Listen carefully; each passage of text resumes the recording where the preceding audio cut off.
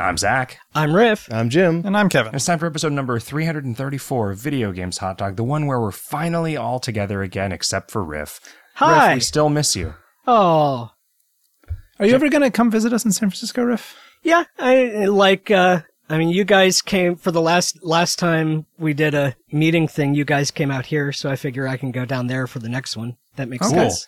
And it'll be that would nine be weeks fair. long, so we can record 11 episodes of Video Games Hot Dog. It's like when a worm crawls from the beginning of the A book in the dictionary to the end of the Z book. You know those dictionaries that are one book per letter? Yeah. The Z is real thin. Just a pamphlet, really. It's like a workbook, like a magazine. That's why there's a Z in magazine. Oh. Wait, so there are only 11 letters in this hypothetical dictionary? No, a 9-week period would contain 11 podcast recordings. I think it would only be 10. Because like a 1-week period from Wednesday to Wednesday includes 2 podcast recordings. Oh, it's right? a fence post error thing, yeah. A fence post error. Yes. Yeah, that's what they call that. that's what they call it when you have people on a bodybuilder forum arguing about. Yes, I was just thinking exactly that. Somebody else tell this story because I forget. Oh, it's the every other day versus 3 days a week Right. thing. Right. That was a frustrating thing for me to look at from the outside because I'm like, some people in this are wrong and other people in this are assholes. Those are the 2 people here. There are people who are making a totally reasonable mistake and digging in because that's what human nature says to do. If you do something every other day, you're just going to end up doing it 3.5 times a week, right?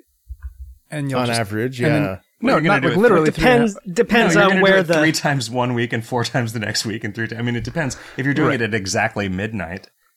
Okay. But on average, you're going to do it 3.5 times a week. Or you do like when you're centering something in a typewriter, if you're doing it at midnight where you you wait till midnight and then you backspace 1 minute for every 2 minutes the activity is going to take and then do the activity. So then it would be 3.5 times a week. Yes. Huh. Guys, it's great to be back in San Francisco, the city of lights. Oh, yeah, you've been away for a while. I have. I don't have much else to say about it. We're having some whiskey that I'm drinking out of a Takelma County Forestry Service coffee cup, which is a Gone Home merchandise relic. Yeah, And I'm drinking it out of a Kinko's coffee cup. that was the first time I ordered Kingdom of Loathing merchandise. Okay. I ordered bumper stickers printed from Kinko's, and I ordered so many of them that they sent me 2 coffee cups. How many did you order? And I thought, I've hit the big time. Kinko's. You guys, Kinko's himself, Kinko's, has sent me 2 of his royal coffee cups. Yeah, this was before they were FedEx Kinko's. Yeah, it was before it was FedEx Yeah. Kinko's. we had a Kinko's in my hometown. I won infinite free copies for a month once, and they're like Oh, God. business card fishbowl. Yeah, if they had only if it had been 10,000 free copies, I would not have used nearly as many as I did, because as many copies as I wanted seemed like a challenge. So did you just did you just waste photocopy them on purpose, or Yeah, what did you do with photocopy this? a Kind black- of, yeah. black construction we paper. photocopied anything we could think of. We had entire reams of D&D character sheets. We had, we made a long series of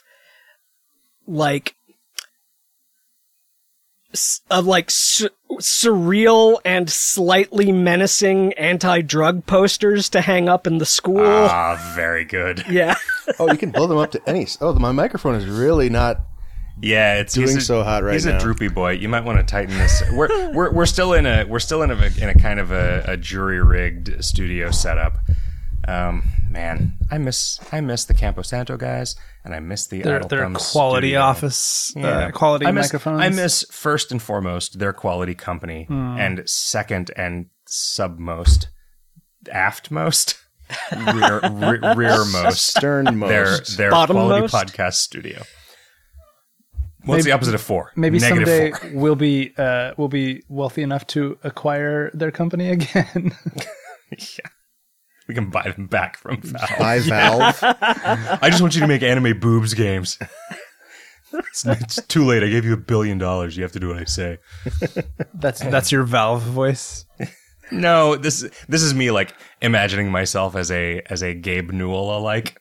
Okay. Do you guys want to see my collection of they're not knives. They're something that's like knives, only funny. Funko Pops. No. There's something that like knives, only depressing. Like, Funko Pops. like a knife. Yeah, like a knife, at least you could use it to gut a fish if the end came. The Funko Pops are only going to be good to tell the raiders who the easy targets are. It's your collection of Clives. It's like Clive Owen and And cloves. Are you thinking about like replica samurai swords? Okay, so is Okay. Clive Barker Yep. in my collection, He is. or is it the apocalypse before which he changed his name to Blythe Barker, and so he's no longer? I bet that YouTube guy who makes chef's knives out of spaghetti could sharpen a Funko Pop pretty good.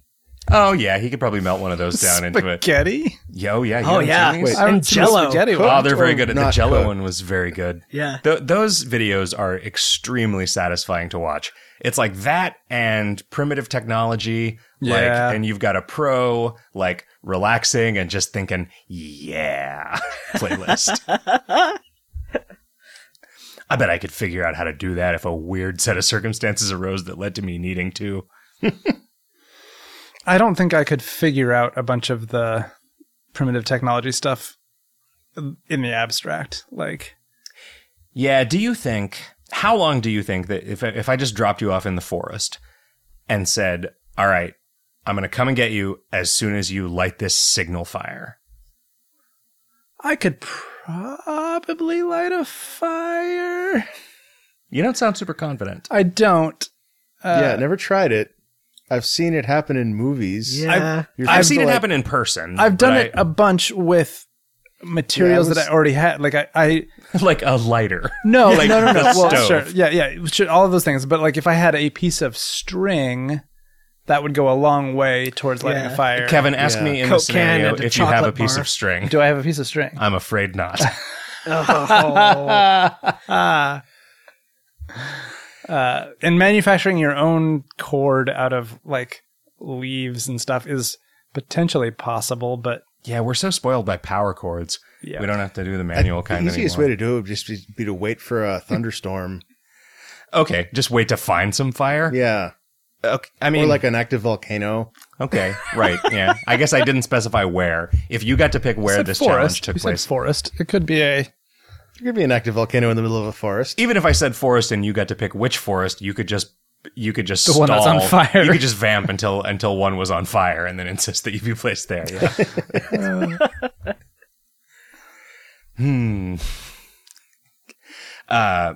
So I came back from Arizona and my house was okay. not on fire. No, it was not on fire. It wasn't full of water. Okay. Is it full of scorpions? The new roof. Well, the house here was not full of scorpions. They don't have those here. Oh, right. Until I bring a breeding pair that has undoubtedly snuck into the stuff I've packed up. To Oh yeah, move you've here.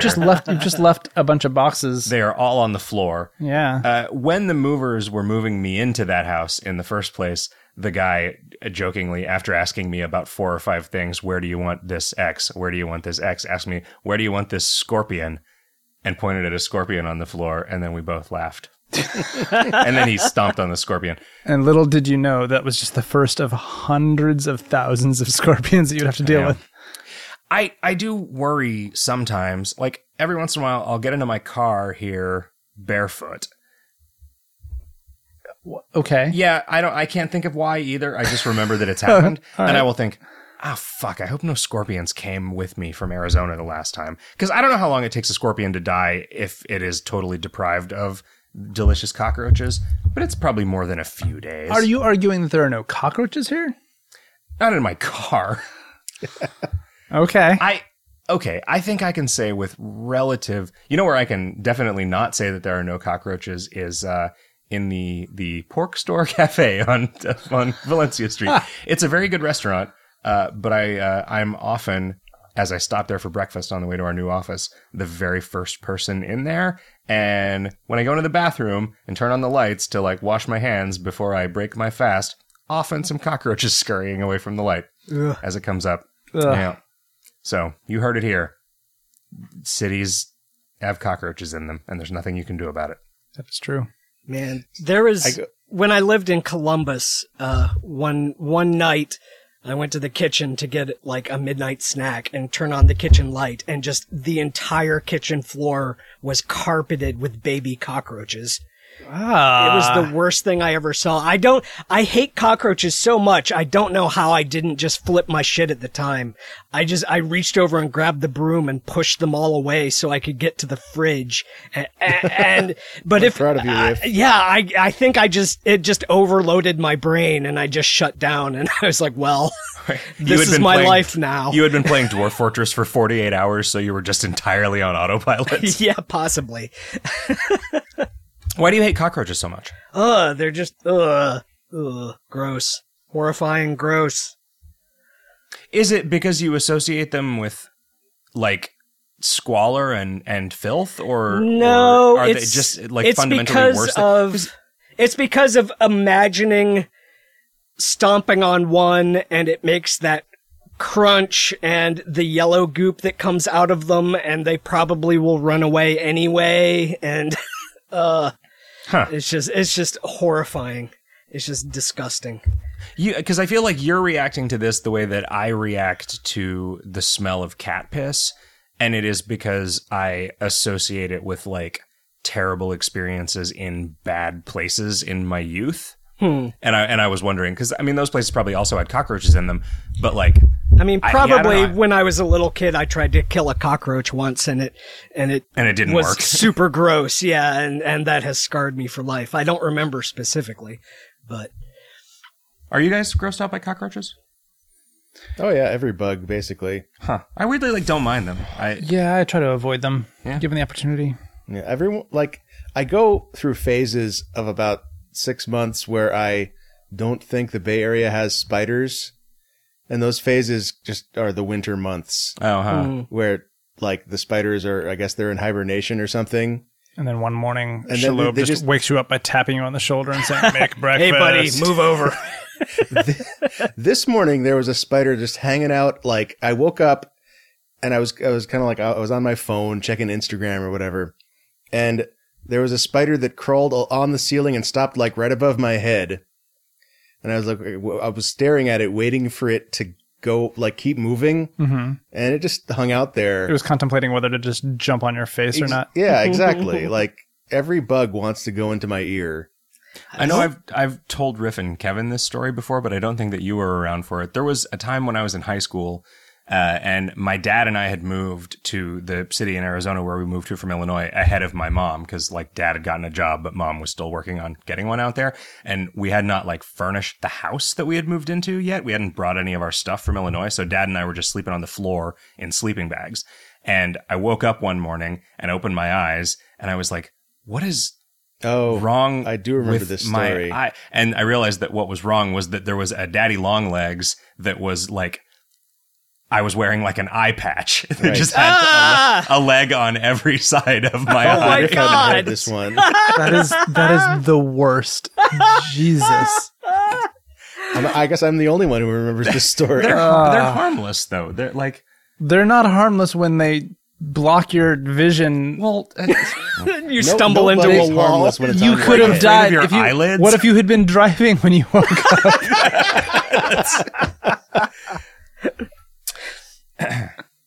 That reminded me, for reasons that will be meaningless even if I explain them. One of the things that I did while I was in Arizona was I saw a thing that Roy, who some listeners might remember from Advice Hot Dog, was working on. Some department at ASU has been tasked with making the idea of Mars colonization and exploration more interesting and exciting and palatable to the public. And the way that they're doing this is by building some sort of like interactive experience thing. And Roy has been tasked with building out a like research station, like a Mars deployed research station inside like a 20-foot trailer. And Cool. it is fucking great. It is going to be so good. Awesome. When it, right, like the point at which I saw it, like he's not responsible for the actual like experience that you'll have going through it. Like he just got the specs, and like it was kind of interesting, like because it's a public project, either there are extra requirements or there are just more people who are aware of the requirements. He was like, this is the space, which is like the bathroom and also just happens to be like big enough for a wheelchair to turn around in. Like there were all of these considerations for like making this kind of weird, tight quartered, explorable space into a thing that was wheelchair accessible. But right now it's all just like plywood and 2x4s building out. But like he was describing where all of the monitors were going to be and where all of the like, you know, it's like, and we've decided, oh, well, the conditions are too harsh for there to be like glass. So all of the monitors are just going to be attached to cameras on the outside so that, you know, you don't have to like create the illusion of looking out a window with a monitor, which wouldn't work. But they have a vacuum table in the shop there. So it's actually going to be like this Mass Effect looking thing where it's built out, but then all of the walls get covered with like formed plastic panels with like the research group's logo embossed in them or whatever. Like that's cool. Like, man, the way that I always wanted to make video games when we were growing up, Roy always wanted to like make movie sets. And this is why didn't he end up in Hollywood? Yeah, I don't know. I think I went to LA with him once and we both hated it. Okay. But yeah, I don't know. This is the closest thing that I've ever known him to get paid to do to the thing that he like would have said was his dream job in high school. And it's like, it's very exciting to me, both because I'm happy for him that he gets to do it and also because it seems like it's going to fucking rule.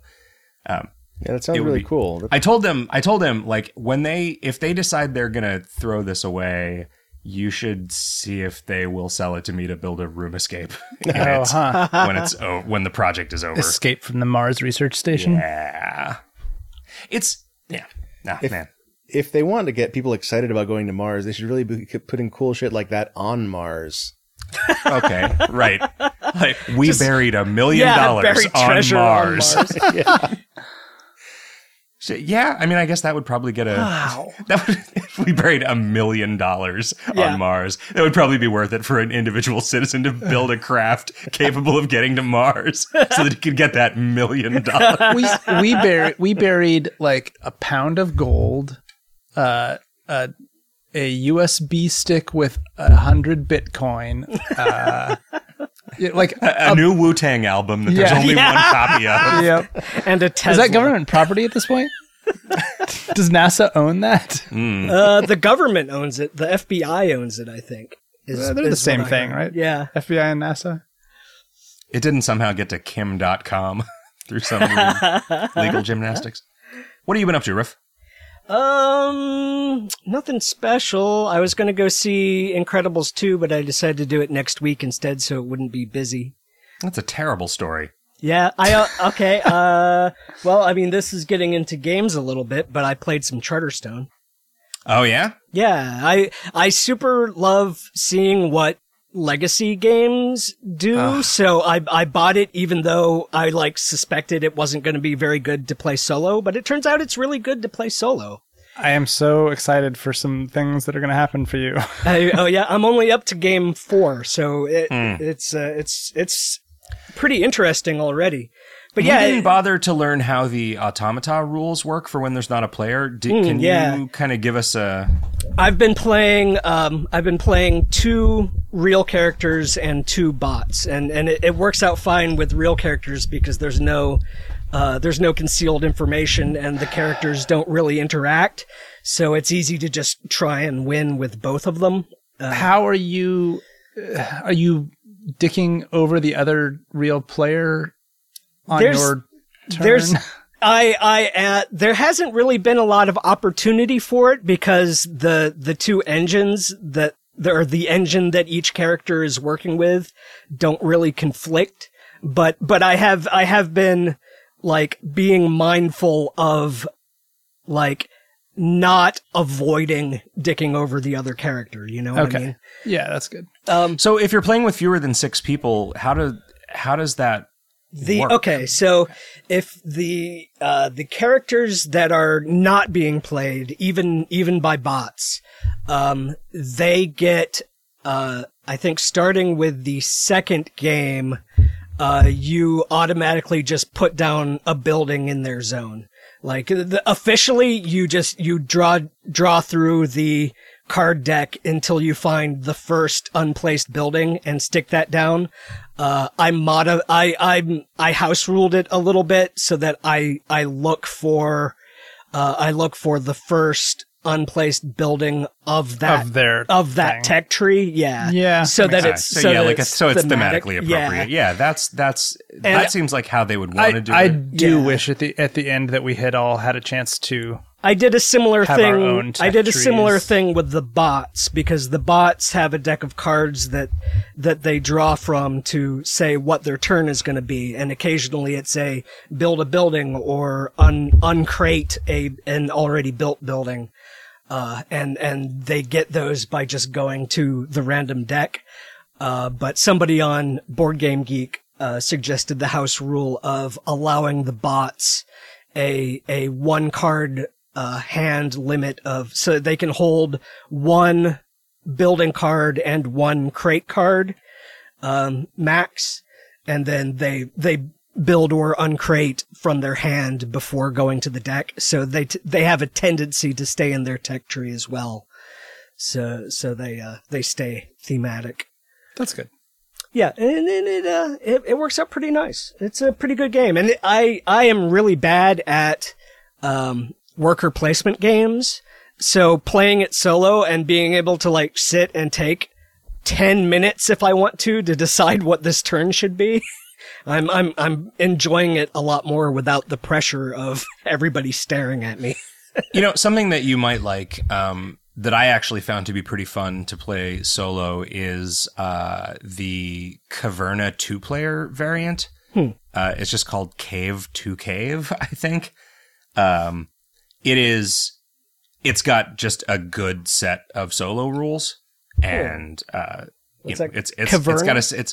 Caverna. It's by the Agricola guy, Uwe Rosenberg.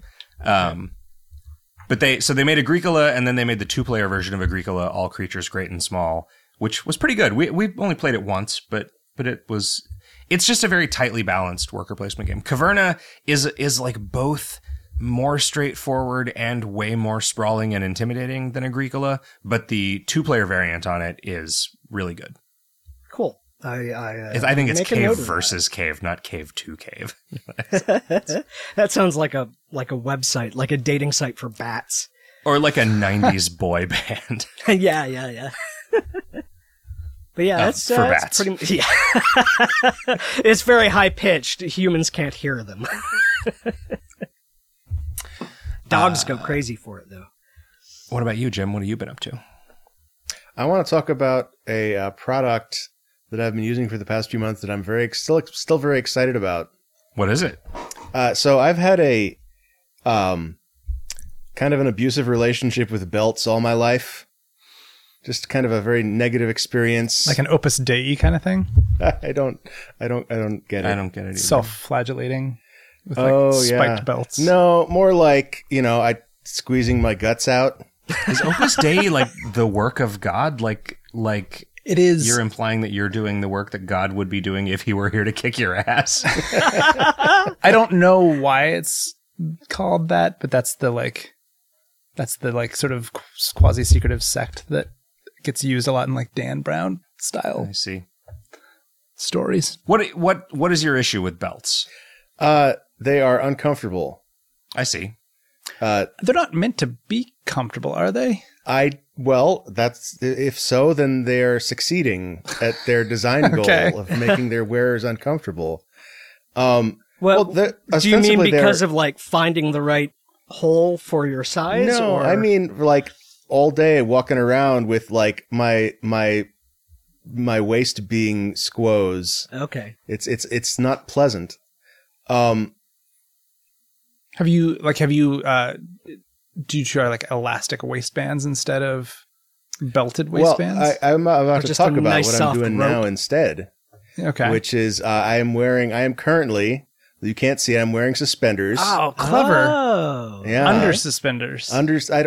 Yeah, they're under the shirt suspenders. You don't have to like dress like a Like a banker. 20s newsman. Yeah, to wear suspenders. You don't have to like tuck your shirt in. Moving Talk about what's happening down at the races.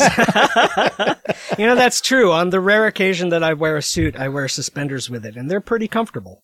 Right. I've been watching The Good Place, and I just got to a part where Ted Danson's character has always wanted to try out suspenders, and when he does, he says he's delighted, and he says, they're so dumb, worse than belts in every way. Do you not find, so I wore suspenders when I was basically doing 20s cosplay to go to the speakeasy, and I found that it was worse than a belt in terms of keeping my pants up, and significantly worse than a belt in terms of I had to really pay attention to where my nuts were all the time, because the crotch of my pants was right up as high as it could get.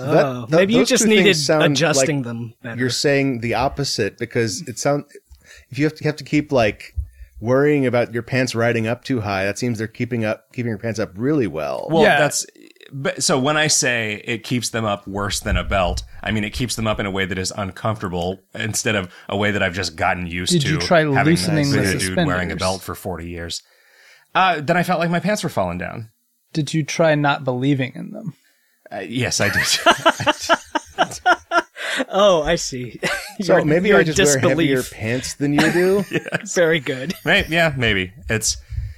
So if you were to describe, I mean, it's a family podcast. Oh, yeah. But if you were to describe the relationship between the sharp part of your pants and your balls right now, Right now, yeah. I mean, The sharp part of your pants. Yeah, the part of your pants that can hurt your balls. I'm sitting down, so it's actually like the suspenders themselves are irrelevant to that. They don't continue to pull up while you're sitting? I mean, I adjust my pants when I'm sitting to a sitting comfortable position. Wait, you have to like adjust your pants every time you sit down and stand up? Yeah, I've always. Well, I mean, I'm a you big do fat that thing guy, where dude. you grab your Gotta- pants above the knees and drag them Lots up a of- little bit as you sit down, right?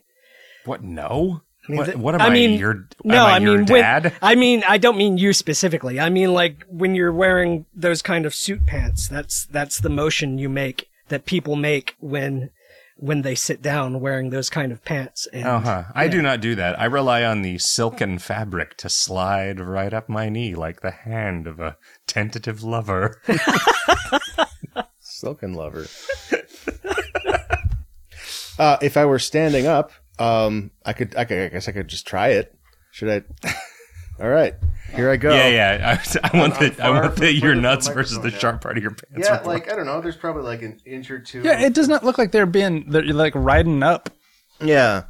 This may be the weirdest conversation we've ever had on this podcast. I'm proud to have done it. You like them though? You're going to stick with this? Oh yeah, I've been doing it since GDC, Wow. and really, Are you also wearing an underhair fedora? I am. I've got a whole like Victorian London outfit under, like a vest and a cummerbund under my shirt. So you can just Velcro it off when you. Well, no, Yes. that's just for man. me. I just want to feel just pretty rip on the it off inside. like Gotcha. rip your upper layer off like a marathon runner, and you've got a full Regency outfit underneath. Yeah, it's good. What about you, Kevin? What horrible things are we about to learn about you? I went to go see Incredibles 2 already. Good. It was fine. Did you have a seizure? I did not. I honestly didn't. Oh, I guess. Okay. Maybe you did. No. In retrospect, I do now understand where that was coming from, but I was sort of waiting for full screen strobing effects, and there are definitely flashing lights, but I would not have realized that was what was portrayed in that film was enough to be difficult for people with like seizure disorders and stuff. I have a lame question. As I've seen some stuff on the internet that has made me worry. As like card carrying SJW cucks, are we supposed to not like Brad Bird now? I don't know. Has he been called out in the Me Too movement? No, he's just been. He's like. It seems like Brad Bird has gotten into like Matt Stone and Trey Parker territory in terms of being hassled about being super like meritocracy libertarian in his.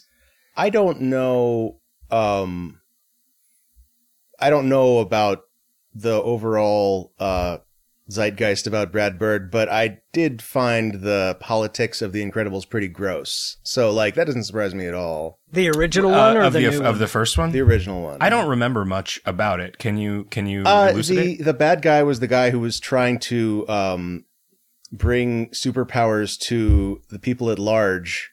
So that nobody would be special was his particular line. And the idea is that, like, it's important, like, what the heroes were defending were the idea that some people should be way better than others because that's what makes them special. Also, the fact that society at large was pushing down the folks that had special abilities. Yeah, that's another aspect of it that I wonder if there is a sense in Brad Bird's life that they've been repressed by society at large because they're so talented. Yeah, and it's interesting that like the movie equates those two things.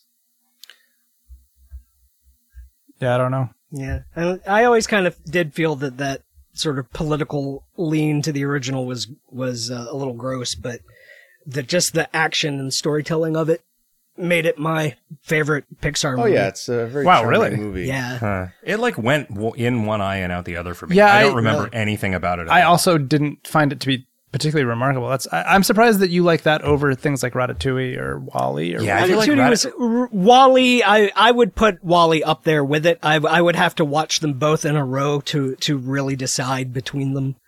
But WALL-E, I thought the first part was like moody and fine and cool, and then once it got to the like, know, just sort of. Once it made me look at a bunch of fat people, I was like, no thanks, movie. But it kind of had the Super Troopers Office Space problem of like, all right, you had a very powerful first gimmick act to play with here, and you did a very, very good job of exploiting it. In this case, the gimmick being like a really nice aesthetic. Right. And then like no dialogue. Yeah. And then once you actually told a story, it was like, okay, this is just a kid's movie now. Like if it had just That's how I feel about Up. Yeah. Yeah. I found the opening part of Up so affecting and so depressing that I stopped watching it at that point. So like my only experience of Up is the my wife died montage. And it seems like that's probably fine. Like, I don't need some uplifting story about some Cub Scout. Yeah. The dog that has the collar that lets him talk is pretty good, though. The dog is basically the best part of the rest of the movie. Yeah. Yeah. What about the Iron Giant? Is there anything bad about is the that politics also Brad of the Bird? Iron, isn't it? Yeah, it is. I've never seen it. Oh. I thought it was real good. That is that's a thing that is a giant weapon that doesn't want to be a weapon. Everybody and nobody that just wants to play Dungeons and Dragons. The kid that knows it. Yeah. He just wants to make out with Jackie.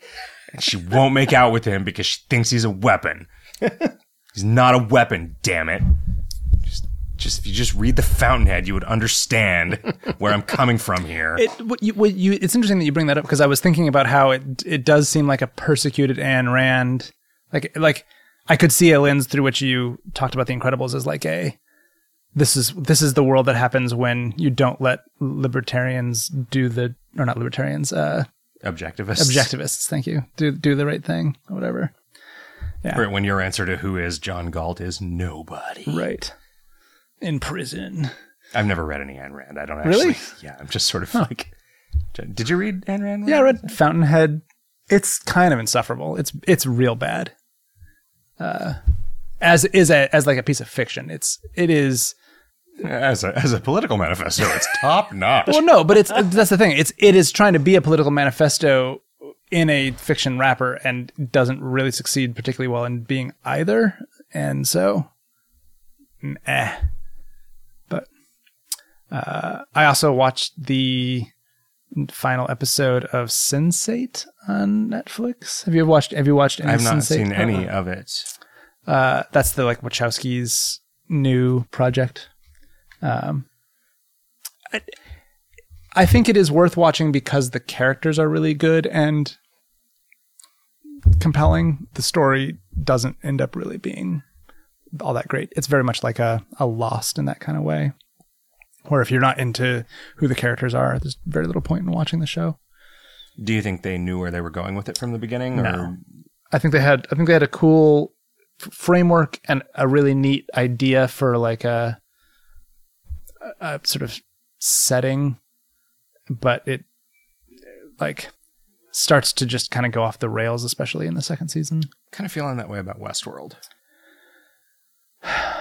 I don't have the sense that it's building up to anything that I trust. I appreciate because I feel like they had to like figure out how to take the stakes up a notch or whatever. Once it was successful and they got a second season. Yeah. I feel like they have done a good job of like being like, okay, well, what could this actually have been? I worry that we're in for a huge cliffhanger on Sunday that doesn't really resolve or affect anything else that's happened in the story. And Is that going to be the last? That's probably the last episode of season 2. Yeah, it is. The first season was 10 episodes, and this Sunday is episode 10 of the second season. Like, it's okay because they I am still drawn along by the fact that they have multiple timelines, and this time they're way more explicit about it. But it's super unclear what's like how they link up, and it's going to be satisfying to understand that, right? Yeah. Even if they don't resolve the full story. Yeah. I want to know what the other parks are. I see a little bit. Yeah. I saw Hereditary last week. Yeah, you were really effusive about it. Did you not like it? I did not particularly like it. Huh. I liked the first hour, and then I felt like it kind of started going crazy. Like Get Out, I think was a particularly good sort of psychological thriller, scary movie for me, and this was not. What's the connection with this to Get Out? Same It's director? No, not Is at it? all. I thought it had somebody in common. No, because Jordan Peele did. Oh, he directed it. Maybe it has like a producer in common. Oh, or it something? might. Yeah. This was. It's just another modern sort of scary movie that came out, and Zach was talking about how this is like a golden age for. I mean, I think, horror and I movies. believe that that's true, even if you don't think that Hereditary was very good. I think there's been so much good horror in the last like 3 or 4 years that I don't remember there being in the 3 or 4 years before that. Did you like The Witch? I did, yeah. See, I also thought that was kind of a letdown. Like it spent a lot of time sort of trying to build up to something, and then it was like mediocre what it built up to, and that also is kind of what it felt like. Similar. with I mean, Hereditary. yeah, like so Hereditary does. I think I would agree with you if you criticized it for falling down a little bit in the last couple minutes. The last like 30 or 40 minutes. Really, though, yeah. I feel like it was building up to something, and it felt like it really trusted the audience to understand what was going on, and then it was like, oh, by the way, here's what's going on, audience. Like I'm gonna recite the plot out loud. There were like off 3 or screen. 4 really cool vectors that it was like dangling in front of you as potential like horror manifestations or whatever, and then it just picks one at like 90 degrees to all of those, and I just was like, I'm curious to talk okay. to you offline. later Yeah, about where we're not going to spoil where everything. You thought it was going, because I mean, to me, the one place where it fell down a little bit was it's like, okay, this thing that's clearly been happening the entire time that hasn't been explicitly spelled out. Instead of just letting it happen at the end and showing it to you, they just literally have a character explain it to you in. It's like someone who's off screen. It's basically like the Harrison Ford voiceover. Like it feels like a thing that they added because test audiences didn't understand, get what like was the going ending on. to So they Psycho. just added a character off screen talking to the character that was being pictured. I didn't mind that. I thought that was okay. But yeah, we'll talk about it when we're not going to spoil it for everybody. Yeah. Do you guys want to talk about video games? I guess. Hey, Riff, have you played any? The only new thing I played, and it's not even really a new thing. I played the iPad. I played like 2 games of the iPad implementation of a board game called Tsuro, Tsuro. The game of the path? Yeah. Uh-huh. It's a really single good player iPad game or multiplayer game? Single player. It has bots, and they're pretty Okay. reasonable. Like AI. Yeah, it's I mean, I guess for anybody that doesn't know it, it's sort of like a board game version, multiplayer board game version of Pipe Dream, I guess. You've got like a square grid, and you're a pawn that starts on one edge of the board, and you're putting down square tiles, and each tile has like Multiple paths. yeah, on multiple paths that like if each side of the square has 2, path entrances on it, then each tile has a different arrangement of connections between those 8 in and out spaces. And so you on your turn, you put a tile down next to your pawn, and your pawn automatically moves along whatever path is therefore created until it hits another tile edge. And your goal is Or another pawn. or another pawn, yeah, in which case I guess I don't know how it works in the original board game, but They both lose. yeah, that's what happened here. Both pawns get annihilated. So the goal is to avoid that, and to also avoid going off of the board until all the tiles are used up, and then your score is based on how long of a path you traveled, with, I guess, bonus points for the number of times that your path crossed itself. Wait, but it's not... Huh. Because it's not possible to stay on the board forever, right? Like, you will eventually... It's not possible to do anything forever. There's a limited number of tiles and a limited number of board spaces. So yeah, it's possible to keep curving around. Well, but if, until the end. Well, okay, but then on that final tile placement, you will shoot off the board because there's no way to like create a loop. Right. Okay. Yeah. Staying on the board until the end. Then yeah. Wait, is this the game we played about being like a pilgrim in Japan? No, that is Okay. different. What is that one called? Tokaido or something, maybe? Yeah, that sounds right. Tsuro it's super simple. I actually really it's real like it as like a very quick to pick up game if you want to play a game in like 15 minutes with people who don't you don't want to have to teach rules to anybody. Yeah. You can also play with like up to 8 players or something. It scales really well. The version on iPad offers up to 3 bots, I think. It might let you do more than that. I did not try assigning more than one pawn to a bot. When So you I evolve don't know into if your that- final form, are you just going to play board games and computer games where no one is playing? So there actually, speaking of, somebody on Board Game Geek, I couldn't read the thread because they were posting images and it would have been spoilers, but somebody did a Charterstone game with 6 bots Oh. Huh. just to see what would happen. That was where I pretty found cool, out actually. about the option of letting bots keep a card so that they would stay in their tech tree. But yeah, that is when I finish the game, I want to go back to that thread and see what happened because that sounded pretty weird. Can I ask, without spoiling it for people who haven't played, what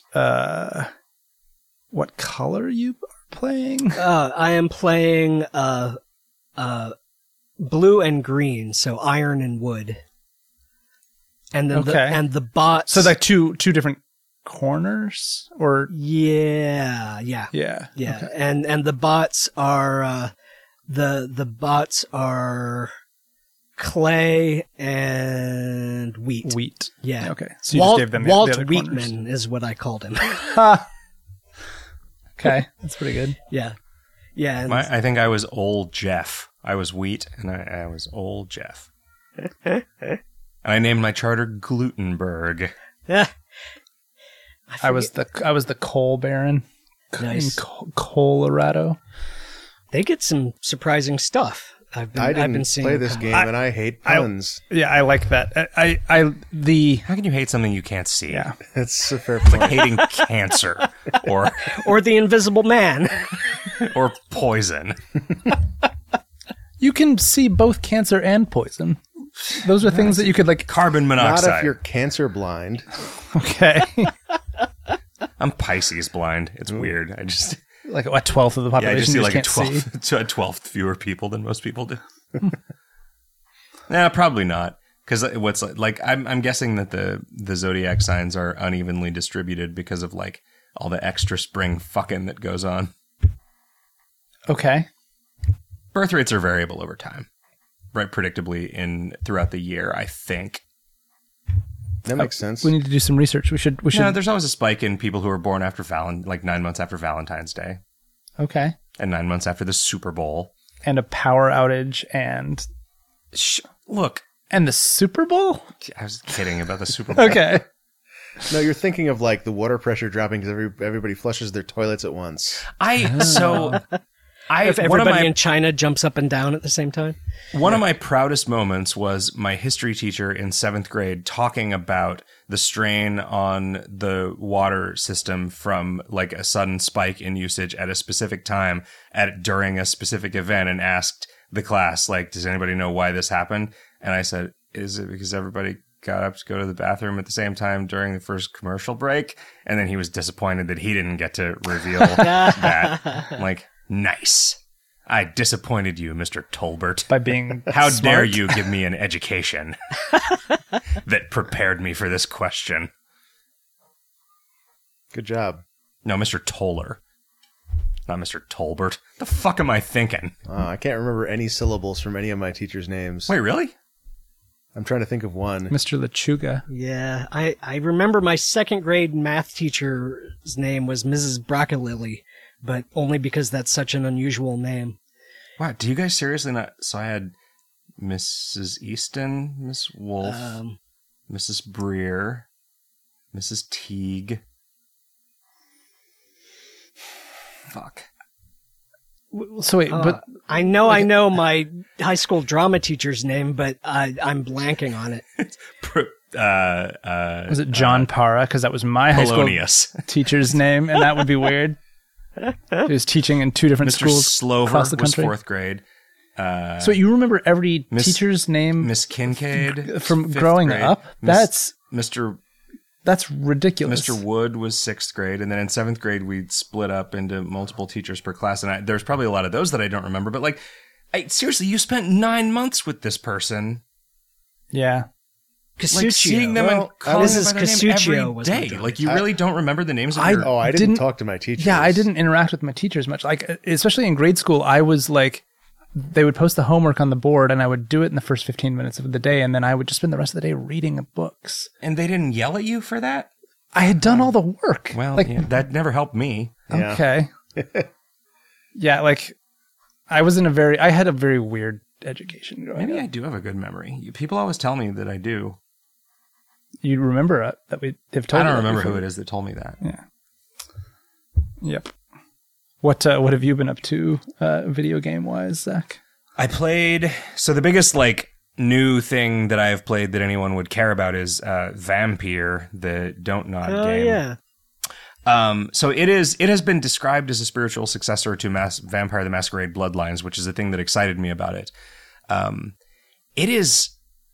I don't exactly know how to describe it. Like, it has got some action RPG, immersive sim-ish elements, but they are very heavily constrained by it also being fundamentally a narrative game. Like, you are a doctor who wakes up as a vampire in London during, I don't know, vampire times.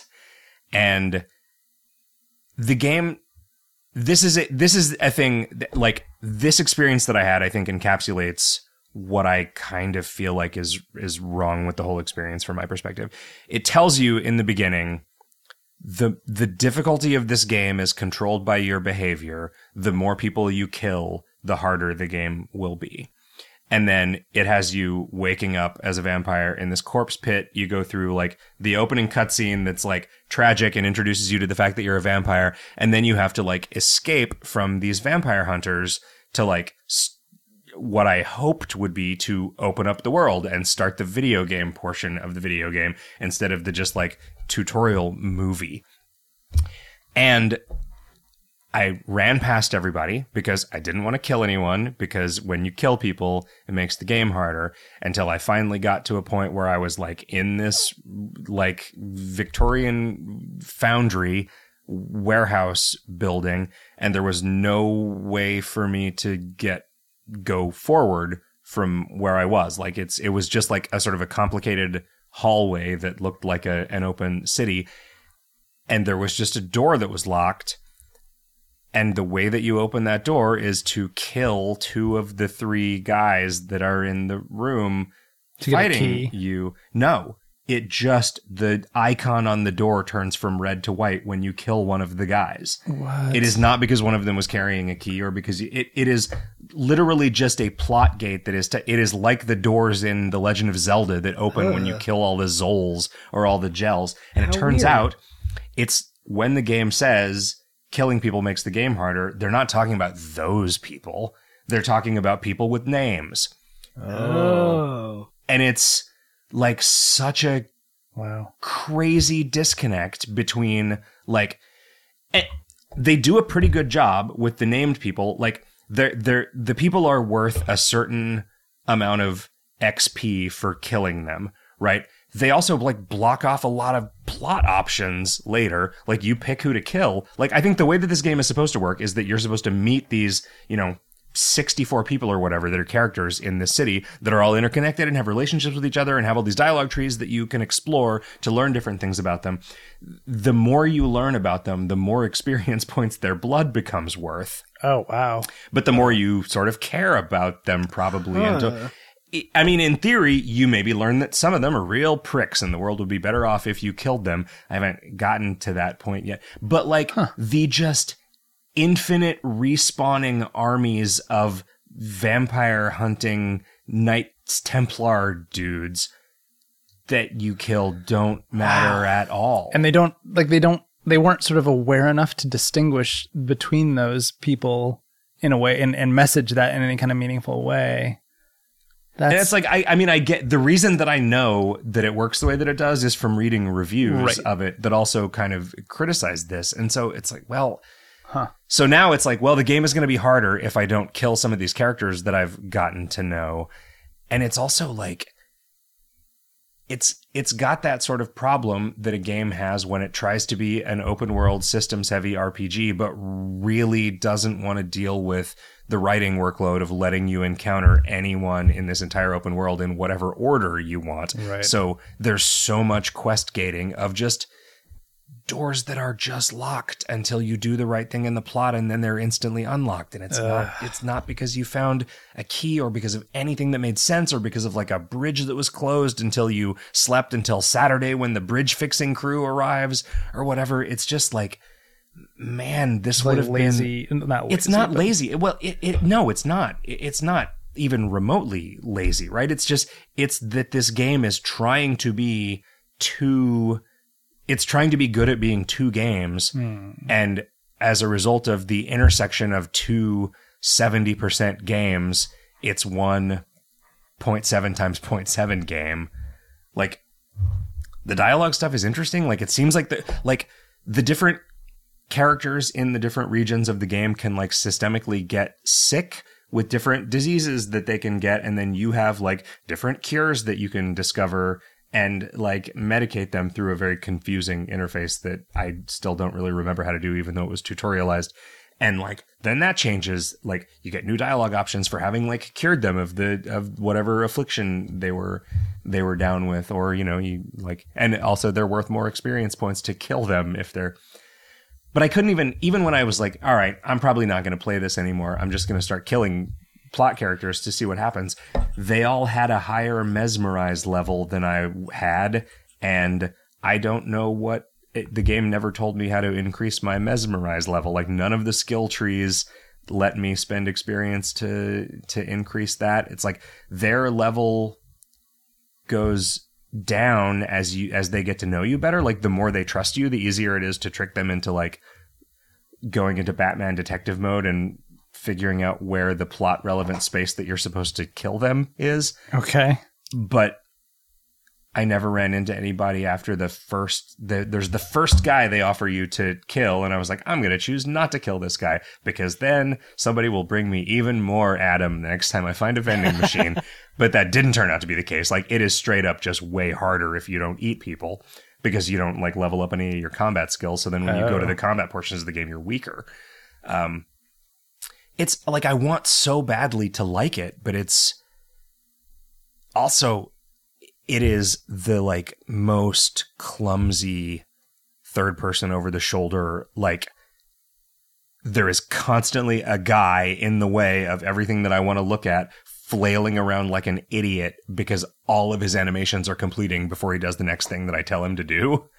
And so it just feels way ricketier than it is. Like, in Life is Strange, which is from the same studio, you could see your person, right? Like, it was third person over the shoulder. I don't remember. Yeah, almost certain. But you weren't running and fighting people. Right. Very rarely. And it would have sucked action if you had been. Sequences, like, yeah. if you had been trying to drive that particular sloppy tank around in a situation where there were stakes, because they're trying to plunge them into your heart. Yep. You, as a vampire, can use a wooden stake on the vampire hunters to make it so they're stunned, so you can bite them and refill your blood meter, so then you can use your blood magic. But yeah, it's I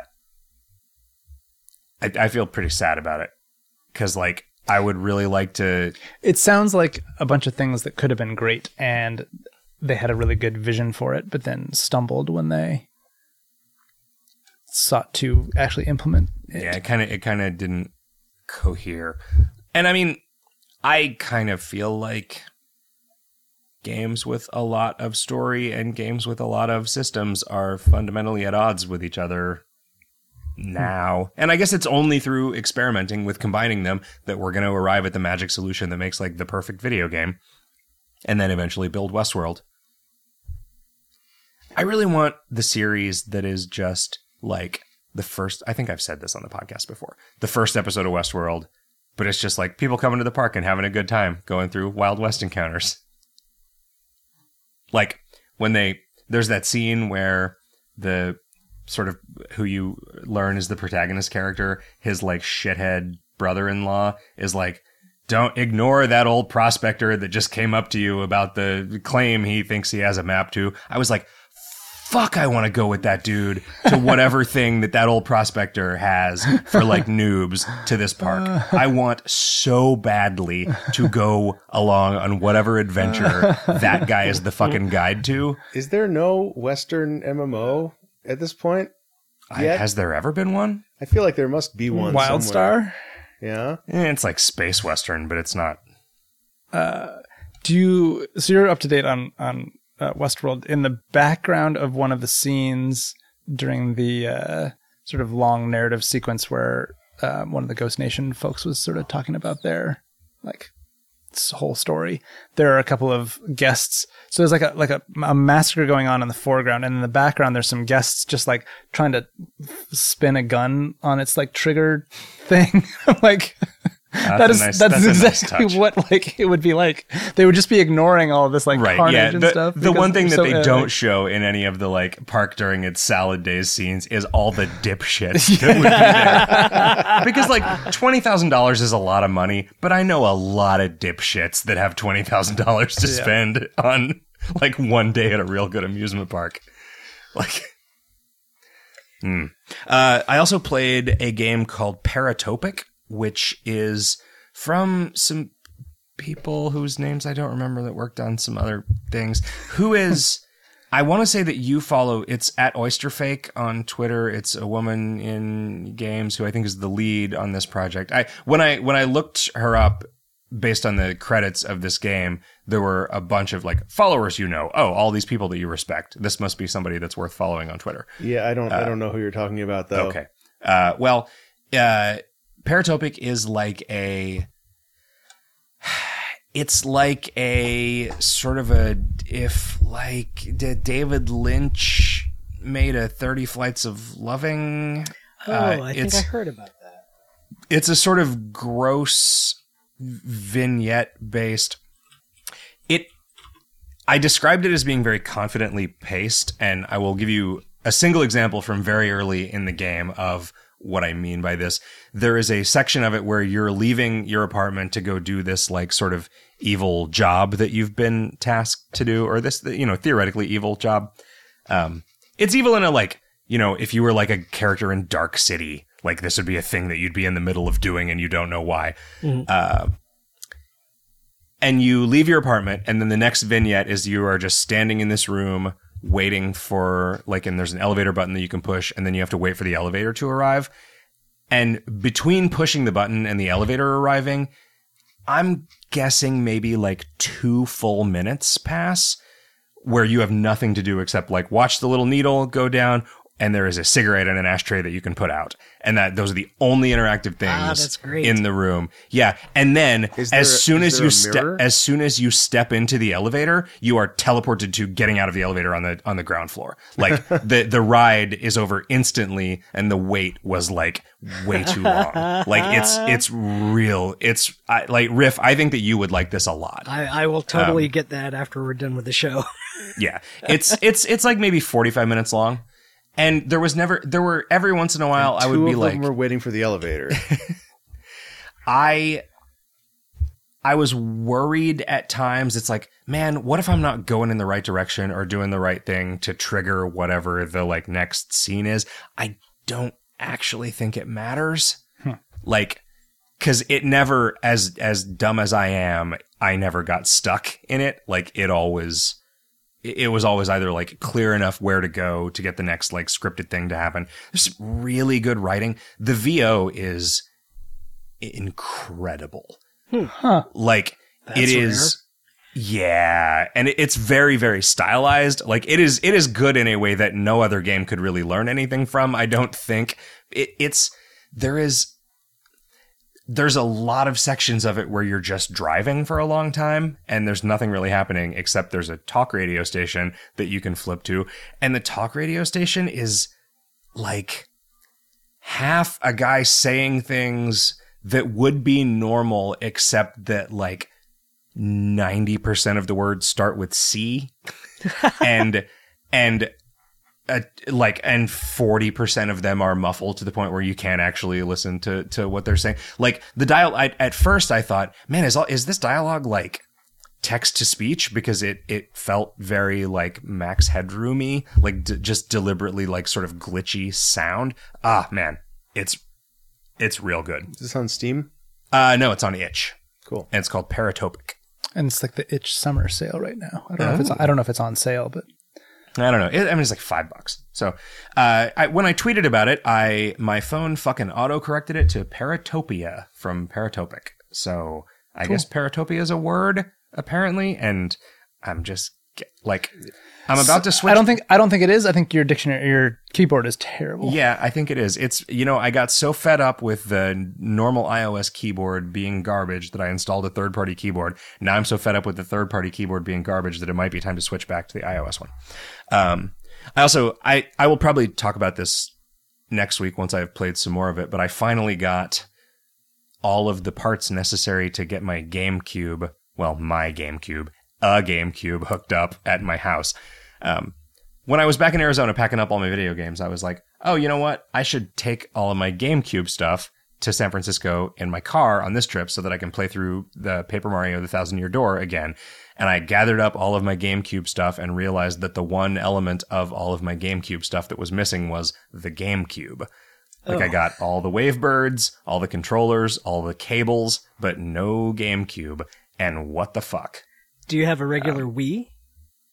No. Well, no, not with me. Will we play GameCube games? No. Yeah. Oh, well, shit. Anyway, I bought a GameCube for $50 on Amazon, and it was fine. It got there. There you go. Got there, and I had all my controllers and stuff. And then how did you hook it up to a modern TV? Yeah, we talked about this on a podcast that we guested on yesterday. It doesn't look great on a new TV, and I looked up new I looked up better cables for it, and apparently Nintendo manufactured like 100 component cable adapters for it, and you could only get them mail order from Nintendo at the time. And so now they are $200 if you want a set of component cables for your GameCube, which would only be slightly better.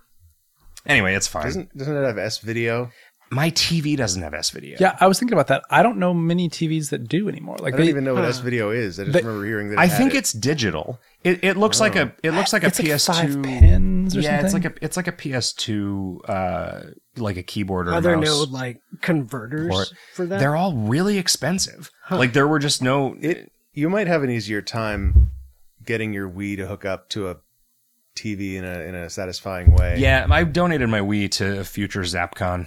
I decided not to bring it out But here you in the could stuff that I was moving. buy one off of eBay. That's true. Anyway, I could also just play Paper Mario: The Thousand Year Door the way it is now with my Wavebird on. I mean, a Wavebird works with the Wii too, You but could emulate it in Dolphin at 1080p. I want to play it on my couch, and it's fine. It's a little blurry, but I have already gotten used to it. Like I played like an hour of it. You got anyway. through the first year of the 1,000 Years. Yes. I love that game, and I'll talk about it more if there's particular things that I feel like are worth talking about as I play through it again. And then I played a game called Election Time, which was a game that the basic source code for it was published in the November 1986 issue of 321 Contact magazine.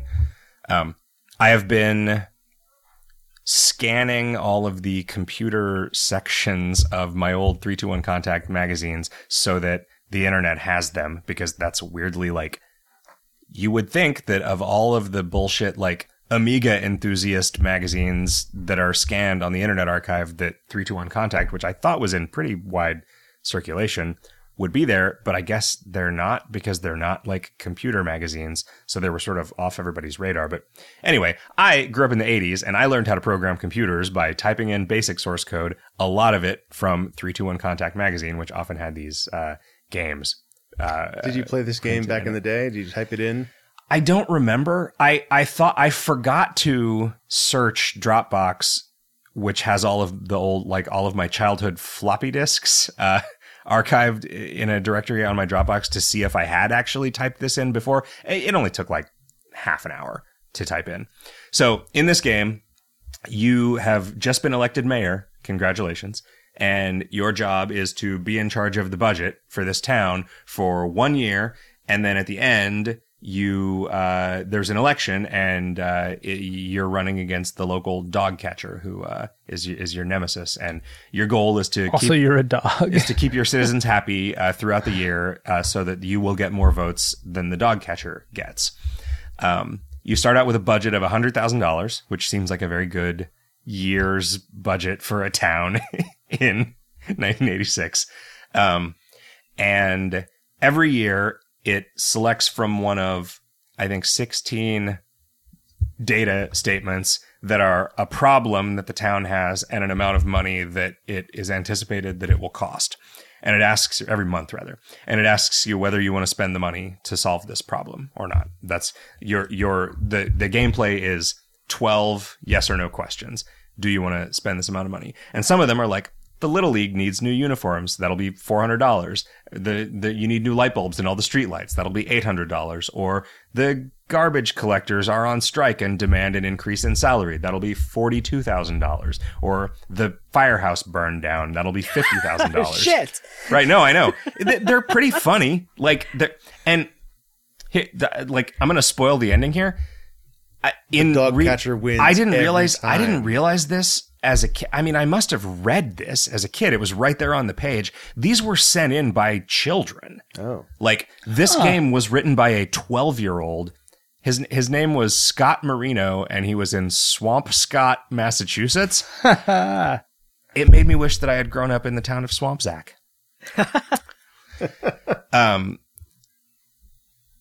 This was, and like, maybe I was...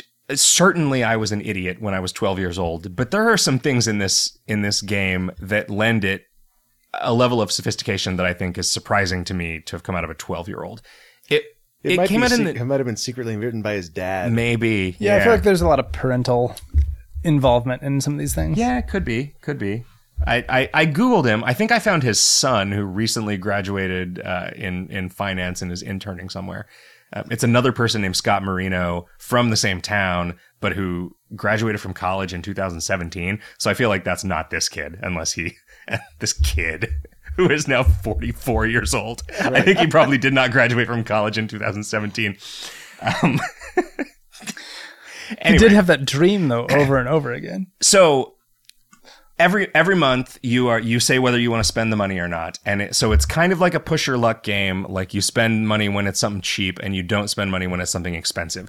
Every month there is a chance out of 12 that you will be kicked out of office for disappointing your constituency, and that is I think 6 plus the number of times you have upset them chance of getting kicked out of 100. No, out of 12. Oh, and geez. you upset them. That's 50% chance It's in the first month. No. No, it's not. How does it? I am describing it incorrectly. I think maybe if the month is lower than that. So I think you can't get kicked out of office in the first 6 months. Oh, I see. Right. And if you say no to everything, you then have a 50% chance of getting kicked out of office the next month. If you say no to everything, you are virtually guaranteed, because it's like you have to win a 6 out of 12 and then a 5 out of 12 and then a 4 out of 12 and then a 3 out of 12. Although I think the only thing that upsets them are the corrupt options, because some of the things are like your cousin wants a job at City Hall. Your house could use a new swimming pool. You need a vacation in Bermuda. The police want to be trained in ballet. So those are the 4 things. Pay for that.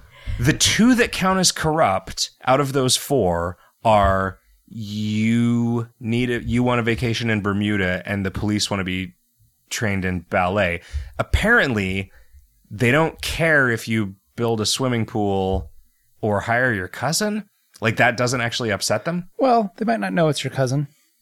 Right. I was thinking about that. There are the publicly available options versus the right. So that was another level of sophistication that I wouldn't have necessarily attributed to it. I wish I had done a better job of like looking at how the actual code worked, because I was surprised that there were multiple things being simulated behind the scenes, right? There's like the number of corrupt things that you've done, I think, because if it's only those, then it would be extremely easy to win. At the end, anybody who decides not to vote for you because of the corruption doesn't vote for your opponent. They just abstain. It just like subtracts 100 votes from your randomly generated vote total for every time you've pissed people off. Then it just rolls how many votes you got and how many votes the dog catcher got. If you get kicked out of office, you have to become the dog catcher. So that was a nice little bit of irony there. It's like the Santa Claus. Anyway, this was, I felt, a pretty immersive simulation of... I feel like I was living in Swampscott. So, something that was interesting to me, that is a thing that I feel like you don't see a lot in modern rhetoric, is that the public opinion about a politician does not necessarily have anything to do with the decisions that politician is actually making, right? It's just about how they look and about what happens to have happened during their term. And that was like a weird, like, I'm pretty sure that if I did play this game when I was a kid, like 86 was an election year for my dad as sheriff. And so I was sort of like steeped in like, so it like, what's important here? Like, do you get reelected if you're good at your job? Well, son. He was campaigning for sheriff? You have to. It's an elected position. Like, I didn't know that was a thing. He was appointed sheriff when the sheriff that he was a deputy for quit and like moved on to a different job. But then he had to run for election every 2 years. Wow. Or maybe it was every 4 years. It seems like that would distract from solving crimes. Yeah. Yeah, I mean, it was stressful, I think. I wish I could talk to him about it now as an adult. I guess I could talk to Mom. I mean, he must have talked to her about it. Yeah, probably. I only vaguely remember it, right? My primary memories of it were like the extremely drunk election night parties where all of Dad's friends and employees and like associates and colleagues were at my house extremely drunk. And usually everyone was drunk enough that they didn't make me go to bed. So I actually got to see adults behaving as though like no one except their also drunk contemporaries were watching. So it was like, I'm going to, like I saw my dad, for instance, like, you know what? Fuck you all. This is my house. And we're listening to Walk on the Wild Side 8 times in a row because I like this song. And this is my record player. Good song. Like, yeah, it is a good song. So yeah, election time. I can recommend it. I'll put a JPEG of the source code in from the original magazine in the show notes, and then also the. Is it just a single page? It's 2 pages. This is maybe like 40 lines of code. Wow, is this game? Yeah, it's something that is like I've been looking at a lot of these, not in great depth. Like this is kind of a fun gimmick. Like I just started from the beginning of the run of the magazine that I had scans of. Like there's some gaps that I haven't filled in yet from my own like childhood collection of these magazines, which is sort of what I'm doing. I'd found an archive that somebody made in 2005 of the ones that they had. So I went through until I found something that was actually a game. Like a lot of the source code in here was like, this makes some circles on the screen or whatever. Like it just does something like, and you could learn some, programming tricks or whatever from doing that. But this was the earliest thing in the magazine that I found was like, okay, this seems like a game that I could talk about from a, the way that the game works perspective. And I think I will probably keep doing this because it is interesting. These things are kind of like a game in BASIC that is designed to be by a child. Designed by a child, but also made like they probably got a lot of these, right? And they picked the ones that could be edited down to fit in the magazine and be practical for a person, a different child to type in to a computer, right? And so there is kind of a like I know I've talked a little bit about Dwitter, which is this site that I really like that is like demo scene Twitter. Like you're allowed to write 140 characters of JavaScript and make the cool, like you get a canvas and some shortcuts and like you just make like it's just like demo scene stuff. It's like, hey, look what I can do with a small amount of code. This is kind of what's happening here. It's also meant to be non-obscure, right? This is the purpose of this. The charter of this feature is to teach kids how to program. Yeah. Right. And so it has to be illustrative, right? Like weirdly though, they're not like good variable names, right? They're like, it's space. Yeah. Right. You don't want to like, it just takes up extra space in the columns, right? Yeah. I never used good variable names when I was writing in BASIC. That's just not part of the style. Yeah. Yeah, I guess that's true. In all of the books where they were printed, it's not, making people type good variable names is bad. But It's like clearly like, no tab completion. Like it was the variables for the number of votes that you got and the number of votes that the dog catcher got were YV and DV. And something that was interesting, it was originally written in Apple BASIC, and then they always had like, here's a little section for the things that you have to change if it's an IBM PC or a Commodore 64 or whatever. The Apple version had this like suspense building effect where when the votes were tallied, it counted them up one at a time in line, and it was too many extra lines of code to do that the way that you had to move the cursor around on IBM GW BASIC. That's funny. There were also all these parts of it where it was like the way that you implemented a delay in BASIC was you just pointlessly did a for loop. I remember that. Yeah. And so it was like for x equals 1 to 1000, next x, like probably that would be about a second on like a 4 megahertz 8088. And I don't know what DOSBox is doing. It's too fast running on DOSBox, but it's not like way too fast. It's just running at like twice or 3 times the speed that you think they the speed that anticipated. DOSBox is running at. Yeah, I wonder what the default is for. Yeah, that's a good question. For that, maybe like 20 megahertz or something is maybe the default that I would pick for DOSBox. So, is the reason that you're not they're typing these instead of OCRing them is that you're using a shitty old scanner that you used for KOL art? It's not a shitty old scanner. They still make this scanner now. Oh, okay. Yeah. No, I tried. I fed one of them into some online OCR thing, and it OCR'd just the part that wasn't the code. And I was like, it would be, for these purposes, because I did this morning, it would be faster for me to type this in than to learn how to OCR it. What do you do for OCR? I've never done it. I just assume if anybody knows a good thing that I can just drag a JPEG into, it's weirdly formatted, right? Like it should be 3 OCRable, columns, but it's weird offset it's like 3 stuff. columns but weird offsets, and the lines are extremely wrapped. I would probably do each chunk separately, just the code snippets. In what? Probably in an online OCR thing. That's all I've ever used. Okay. That was very, very slow. They often email you back stuff. Yeah. Because they need to send it to Russia to Have people type it. Well, Just no, I was having gonna say that- sweatshop children type it. more so if it's got state secrets in it that they can exploit them somehow. Oh, I see. Good. Yeah. Anyway, those are my video games. What about you, Jim? What have you been playing? I played some of Prey Moon Crash, Oh yeah, which is it's not a roguelike, and it's not it's not more Prey. it's not more Prey, but it's weird. It's a weird thing. It's structured like Is it you from Prey? no, it's Like Morgan you? Yeah. No, it's different characters, and you unlock characters as you make runs. I see. I haven't done it. I haven't made enough runs to be sure what the structure of the game is, but I did die the time that you're like clearly intended to be killed by monsters that are too tough for you. Like as a like a tutorial, like this is how death works in this game.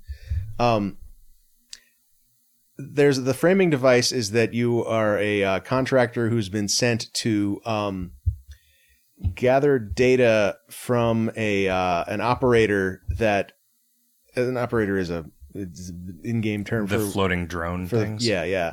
And the way you're doing this is by entering a simulation with the operator, and you can enter the simulation like your first run. You can only pick like one character, and you don't have any equipment. But you can like earn like sim points by finding interesting items or finding like people's bodies and searching them Or like killing monsters. and killing monsters. And you can use those to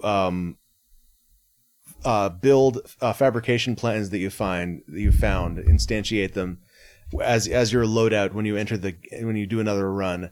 And you can also unlock new characters to be when you do another run. And the game gives you, like, as a contractor, you have a list of objectives you are supposed to complete to fulfill your contract. And a lot of them are like achievement style things, but a lot of them are just like escape with each character. Like in this scenario, all the characters are trying to escape the station, or the crashed moon pod or whatever it is. But then there's also like objectives with like escaping like in various ways. And it's got some degree of environmental storytelling the same way Prey did, but it's definitely not like a story-driven thing as far as I can tell, but I might not have seen enough. It's definitely like structurally really interesting. It's weird, right? Like, Yeah. the fact that, like, I can't speak for you, but I don't really fully understand the structure of it. I played through it once with the first guy, and then it unlocked a second guy. Yeah. And when I went back in there, it was like clearly the same rooms that I had just been in, and the stuff that I had done was still done in there. I But wasn't sure seems if that would maybe be the it's case or not. Not true if I had died. Okay. So I'm still not sure because I died as one person and came back as that same person, and it seemed like the things that he had looted the first time around were already looted. So I think they might stay done. I'm not sure. But I also get the impression that like, if you do poorly enough, that you actually can get reset. Yeah, like it re-rolls the world and it's laid out differently. Oh, interesting. Is what that was the impression that I got from the game's messaging, was that it would reset the simulation and the layout of the moon base would be different. Right. That's okay. Now I'm excited to play more of this to figure out what the hell it is. But it's super interesting so far. Good on them for doing something that was like uncategorizably weird. Yeah. And I played a game that doesn't have a name because it's not even in beta yet. It's just like someone's VR experiment at co-working. Someone asked me to test their VR thing, and it turned out to be Nibbles, but in 3D. What is Nibbles? Yeah, I feel like I've heard that, but I can't remember what it is. The other name for it is Snake. Okay. Oh, okay. Yeah. Yeah, wow, everybody knows Snake, but not Nibbles. Okay. Yeah. All right. And so you're physically in a space, and so is this snake thing that's made up of cubes, and you can point your hand in any direction to make the snake turn in that direction, and the snake actually doesn't move unless you pull the trigger, which is kind of... So it's like turn-based? It's not turn-based. It moves continuously when you hold the trigger. Okay. But it doesn't move when you're not doing that because, like, aiming it is so difficult. Huh. Because, like, Are you the same size as the snake? Like, what is what do you see? You see the snake. You are, like, standing in this space, and the snake is, like, hovering in the same space, and you have to, like... Sometimes you have to, like, step back to be able to see it because it's overlapping your body. Okay. And one of the first things I did was, like, I tried to... Like, VR games will, like, display, like, a wireframe cage where, like, here's where it's safe for you to stand. Right. And outside of that is, like, the actual physical barriers. And I, like, quickly, like... walked outside of those barriers where I knew it was safe to go because then I could see the whole playfield at once. And we definitely had a discussion about, maybe this should be like a couch VR thing where you're looking at the room in front of you instead of like standing in the space and moving around it. But it was really interesting to like, I want the snake to move, in a certain way, and my hand just kind of doesn't go that way because of joints. And so I had to like angle because you're getting high while you're playing, right? Because I had to angle my elbow and shoulder such that then I could point my hand in a given direction to get the snake to move in that direction. What is this might be mean, but like, what is the value added by being in VR? So that's not really clear to me. Like, there's definitely so I would say VR has a big problem with like any game involving motion or like traversing a space because you're dealing with acceleration and which means you're dealing with motion sickness. Right. And VR games that take an approach of showing you a diorama of like your avatar is in there it's a lot clearer how to approach them from a game developer's perspective, but also like it's less clear what the point is of it being in VR. Yeah, exactly. Point, right? Like, yeah. I mean, it was neat. Like, and like that's as good as I can say about most VR things I've tried. So like, there's that. But yeah, it was a weird experiment of like just trying to make this snake eat the red cube, and without hitting itself, and like tying itself in knots, trying to avoid itself. And then after I played a couple of rounds of that, he just put it in a mode where the snake just grows forever. And then it was more like the I forget the name Tron? of the paint programs. Oh, Tilt Brush. It was like Tilt Brush, but with a snake. Can you traverse in 3D or just 2D? The snake. Oh yeah, it's fully 3D. So you're trying to the snake goes up and around and Yeah. Okay. Yeah. No, that's Okay, that is a value added. Yeah, and I guess it would be difficult to like the VR lets you intuitively get a good sense of a 3D space because you can look at it from all different angles without like dealing with weird camera manipulation shit. This is going off on a tangent a little bit. Has the Miyagakure guy thought about making it in VR? I don't know. Because maybe that is a way to visualize the 4D space. Like as you move through 3D space with your head, it transitions through. You're seeing a 3D space, but then it transitions through the fourth dimension. I think that's worth bringing up to that guy if he hasn't thought of it. If his goal was to Mark Ten Bosch, if Mark Ten Bosch's goal was to even further reduce the size of his possible audience for this game, he could make it a Vive game. I mean, I feel like this guy's been making this game for like 10 years now. I think he doesn't need to sell it to a lot of people. Right. I think he's just rich or has some other form of income. I think the goal here, and the one that is at this point almost certainly not going to be met, is to actually teach people to visualize 4D space. Right.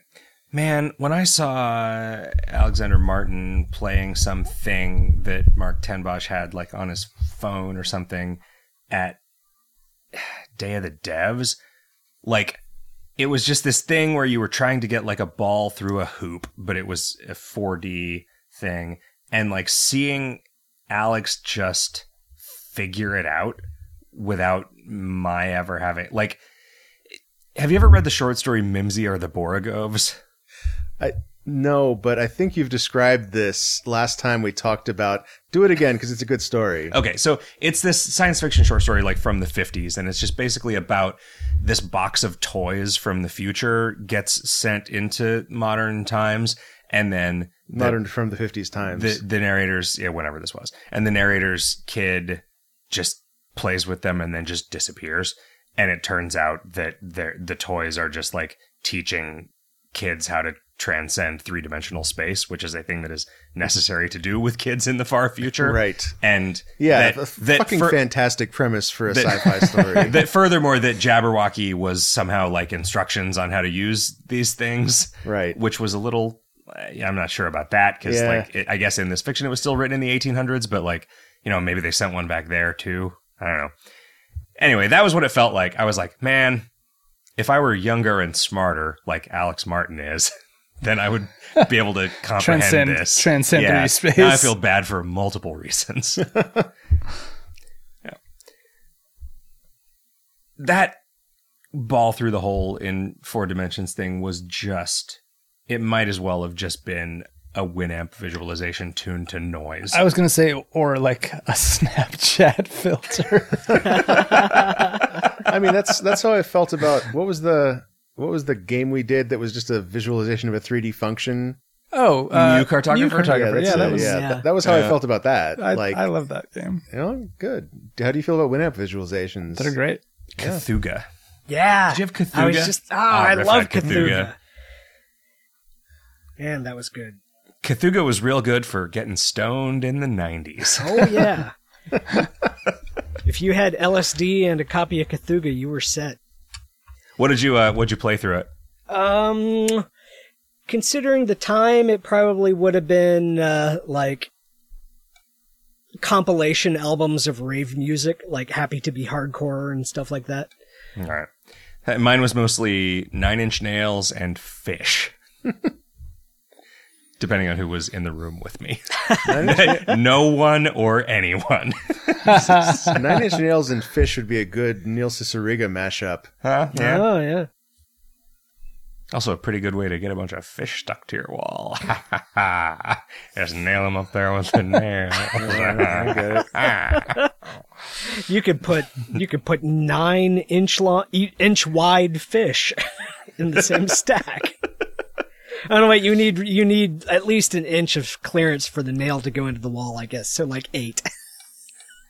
I'm just picturing like the dying vaudeville comedian just like trying to make jokes out of the names of bands that he saw in a modern rock magazine. Are we ready to talk about the assignment? Or no, Kevin, what did you play? Just the assignment. Oh, so yeah. You've only played. Oh, so we're ready to talk about the assignment. Hollow Knight. Yeah. Yeah. I really dug this. Yeah. I was super into it. It got its claws real deep into me, I think. Yeah, everyone loves it but me. You guys talk about why it's good. Okay. I think probably the reason if like to hazard a guess, the reason I like it is the reason you don't like it.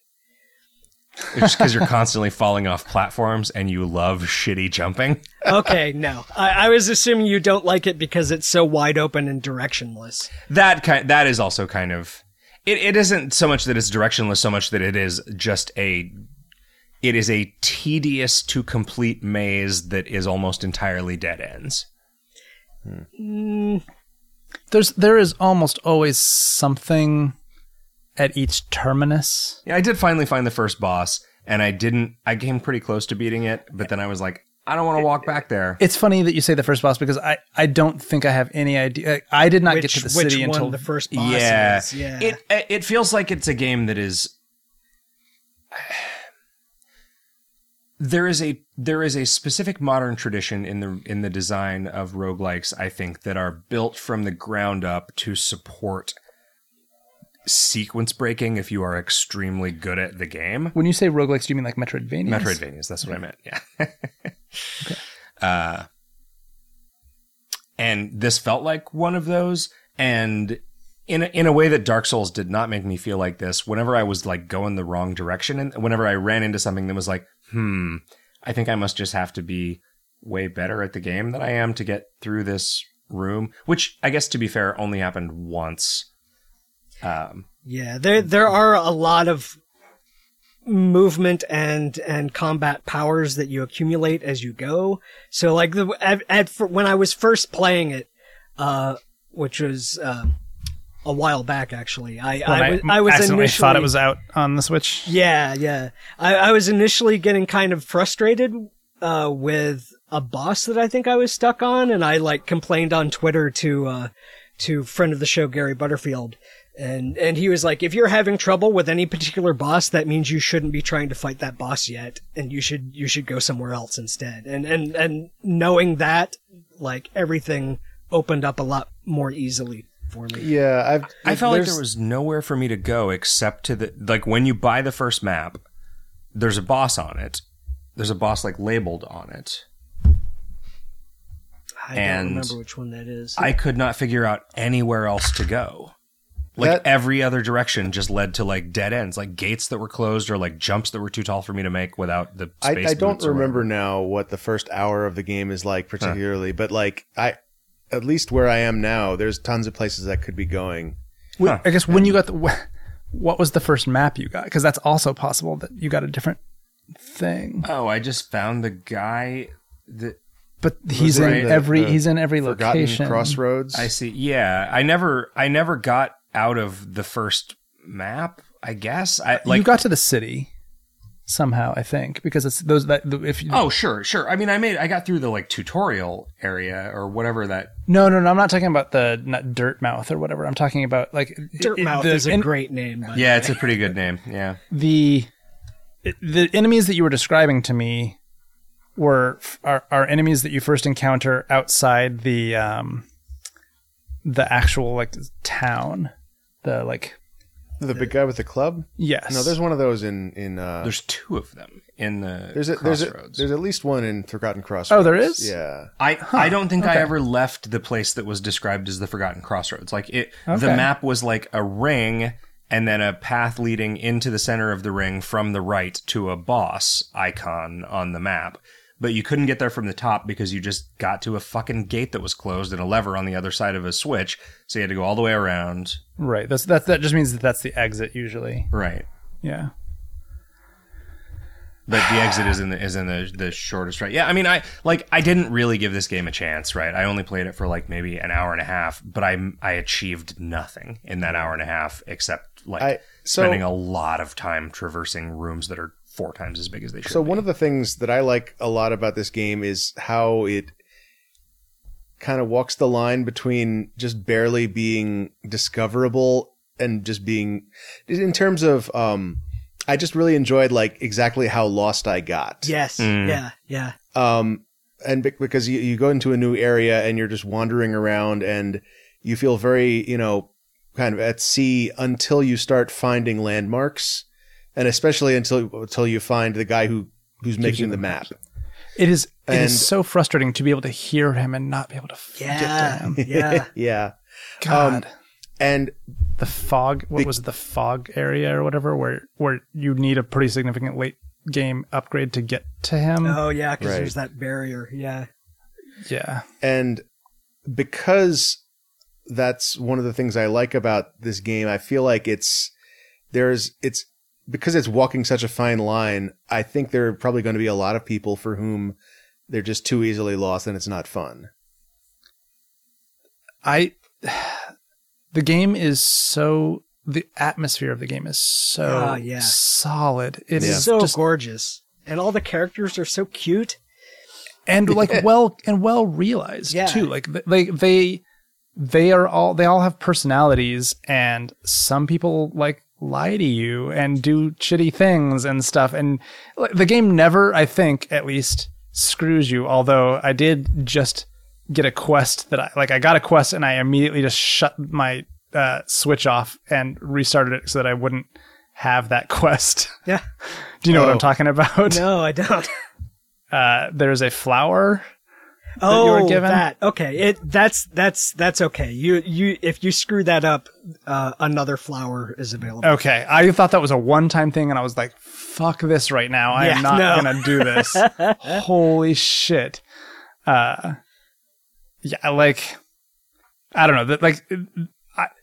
I went in and out of being into it because, like, I got pretty into it in the first couple of hours, and then I hit a stretch of, I want to say, like 4 or 5 hours where I kept finding new spaces. So I wasn't like just trapped in the same area or whatever, but I didn't get a single new thing. I didn't get any new badges or whatever those things are called, charms. I didn't get any new charms. I didn't get any new movement upgrades. I didn't get any new combat abilities. I was just finding new spaces. And it just kind of weighs on you when you are like finding all of these places and you finding all of these not dead ends, but you're finding all of these obstacles that you can't get Can't to, like access yet. Yeah. jumps that are too high or gaps I that are had too a wide or whatever. huge, like in retrospect, I don't know why I did this with my phone instead of just screenshots, but I had a huge directory of photographs of the map screen on my computer on my Photos app on my phone. I don't know why I didn't take screenshots whenever I Yeah. ran into something that I didn't know to get across. That would have been very clever. Like, I used as much notation. Like, I immediately bought all the map upgrades with all the notation stuff. You mean immediately after spending hours grinding out the currency? The currency did not take like boy. one of the early upgrades that you can get is the thing where they like the currency sort of flies to you after you kill How stuff. do So you get that upgrade? I don't remember where it was. It's pretty early on. I think that's one you buy from the shopkeeper. Is it? I just, like, the game lost me basically at the point where I was like, here, grind some bullshit for 20 minutes to buy the UI. All right, well, Yeah. fuck off. They're like the trade-off of knowing exactly where you are versus having another useful skill is one that I am. I don't even have go that. I don't even have the UI equipped right now. I have a different loadout. Yeah, I go back and forth because only when I am really just exploring do I bother putting that on. When I am trying to get something done, it goes away, and then I just have to know. Yeah. I think I am at the point where I have explored all of the map and have like 6 or 7 boss fights that I just backed away from, and now I have to go back and see if I'm actually strong enough to beat those fights now. Yeah. One thing that is maybe poorly tutorialized, or maybe I just missed it, is that it took me like a couple of hours to figure out that you could attack up and down? So that I was going to talk about that actually. So I didn't know that I could attack down, right? And I got to the area with the like bouncy plants. Yeah. Oh, And- yeah. That took me a and, like- long time to figure out. Well, and so like I hit one and it bounced me away, and I was like, "Oh, that it clearly wants me to go up." So is there some? And then I like jumped on it, and it was like a small thing, and so then I attacked down. And I was like, "Oh shit, that's crazy!" And then you start finding all these areas that you can only get to by like bouncing off of enemies because they let you traverse long gaps. And I was like, "Holy shit!" Like this, without spoiling it for me, this has been available to me from the beginning. Like this was some Steven Sausage Roll level of like, That's oh shit, the game has always been this way, and it's just like unfolding in front of that me. That actually sounds really cool, and I'm sad that I read about it on the internet instead. Yeah, that sucks. Because that you immediately go like, well, shit, now I can go back to all of these places that I just thought were impossible for me right now. Yeah. But there are a lot of those places that, where I guess Zach would call it a dead end, where like this doesn't go any further, but actually it's like, oh, I just need to be able to swim under this thing, or I need to be able to. This felt a lot like the original Metroid. Yeah, which I love. Yeah, but I loved it as a kid when I had an infinite amount of time until I died. I don't. Right, sure. Like, I just, like, even, like, when we did Metroid as an assignment, I was like, you know, I just don't have the patience for this anymore. Even looking stuff up, like, I don't. Like, I really liked Zero Mission because, oh, it's like Metroid, except it tells you where to go, which is exactly what I want now out of a video game. It is kind of crazily large. Yeah, Like it just the keeps map unfolding. just keeps going. Yeah. Do we know how many people worked on this game? No idea. I haven't gotten the credits yet. Every room is so much bigger than it needs to be, and it is really... It doesn't feel that way to me, but I'm curious because it feels a lot like the size of the space for Metroid, right? Like I feel like this really does. This is I had not having played Dark Souls, but having watched a bunch of people play it. Like there's a bunch of stuff about that game that is important, but becomes just part of the lore. That it's like the campfires or whatever, right? Like resting in benches here is the way that you save and where you return to and stuff. And like the fact that you lose a bunch of power when you are killed. I have never died twice in a row without having collected my spirit, and I'm guessing that something about that is what that woman who talks about regrets deals with. I think so. Yeah. If you want to get that back without having to go actually collect it, is what that is. Oh, interesting. Is there a But- cost but- associated with that? Yeah, there's a specific item you have to pay to do it, and I'm pretty sure there's a finite number of them in the game. Oh, and that's that thing that I have a big stack of that I have not used it The yet. fact that I played for an hour and a half and I didn't know that this game had items. Huh. Yeah. Like, There are very few of them. Like there are less than a dozen, I think. Huh. The charms are the thing that you collect the most of that are the most right. And like that is a great system, although I feel like they are I don't know that they are strong enough. They're cool and variable, but like I have tried to make a spell casting build a bunch of times and just never made something that I felt was successful. So I don't know if I'm just doing it wrong or if you haven't collected the right badge yet. Yeah, that's true. How do you get anything in this game? Like killing bosses? You probably buy half of the charms from shopkeepers. Killing a boss often gives you some kind of reward, but it's a lot of the like combat stuff. Yeah, a lot of the combat stuff and movement spells. upgrades are behind bosses. Yeah.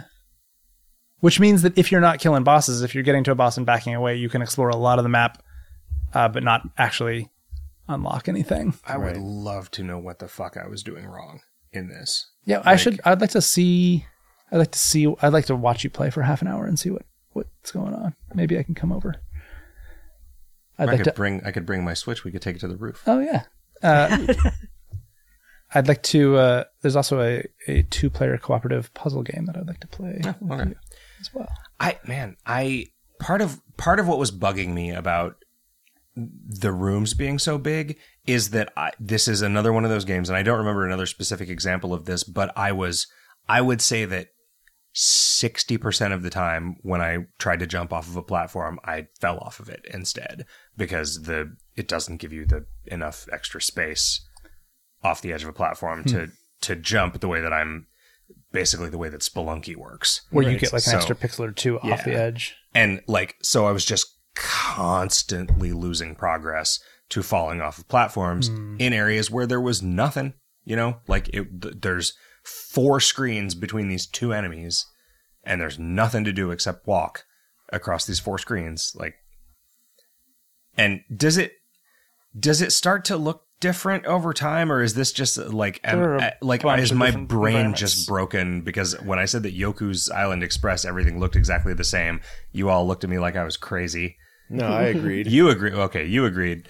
Different areas are different in different ways. Yeah, it's largely very dark, different. but yeah, there are. There's a lot of overgrown, lush areas. Yeah, the different places have different color palettes, I guess. Would be if you think the starting area is dark, there are some much, much darker spaces. I think it's dark. I just think it's boring. Oh, okay.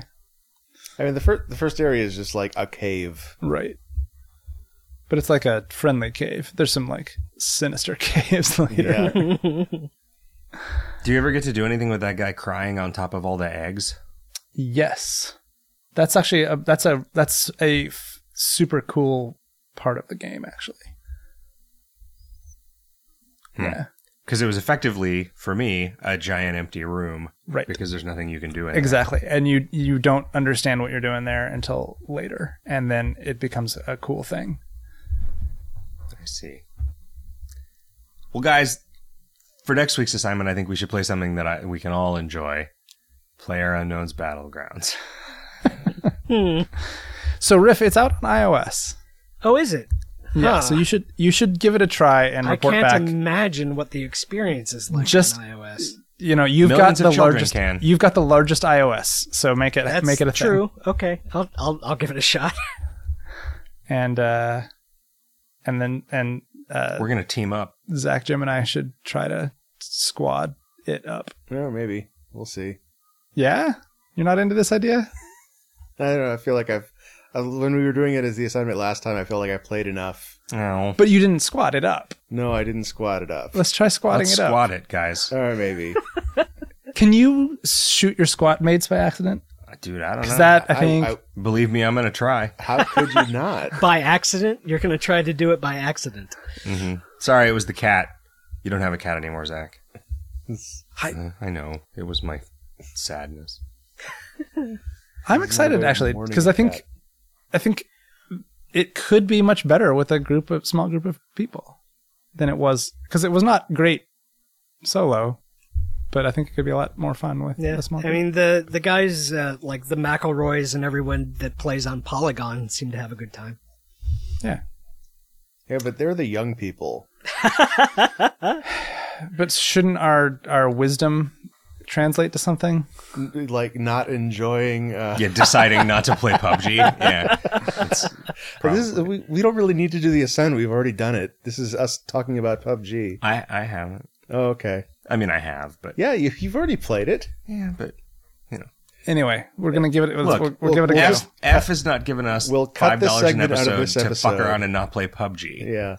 We'll cut the segment out of this episode, paste it at the end of the next one, and that'll be the assignment. Time Gentlemen, for emails. I've had a fantastic Emails. time recording episode number 334 of Video Games Hot Dog with you. And I hope we do it again real soon in this very spot. It is real nice to be in the room with you guys. Yeah, it is. It is nice. Yeah, it's much better. Sure is. It's good. It's going to be easier to edit. Carolina barbecue. With Better you two report. before. Yeah, we got some Carolina barbecue. We've embarked on this project of Is trying. is that a euphemism? Yes. Ooh. We're going to try to go a year without eating in the same restaurant twice on Wednesday, podcast on podcast day. Yeah. And we are in a much more densely populated with restaurants part of town now. just our initial brainstorming of places that we knew about got us to 40. So we're going to be fine. Today we ate at Southpaw Barbecue. Oh, Yeah, God, are we it's- going to report back? It's really good. Yeah, are restaurant reviews going to be a new recurring That's a segment? good idea. One of the owners is named Zach. I used to play Magic with him sometimes on the weekends at a different bar, which we will also eat at because they have sausages at some point. It's a good barbecue restaurant. They also brew their own beer, and they make pretty good cocktails. Southpaw Barbecue. They didn't pay us to say this. The number of people who are local enough to actually eat there who listen to this podcast is probably zero. Yeah. But to that 0 people, how cool is this segment? Cockaboo Balaya.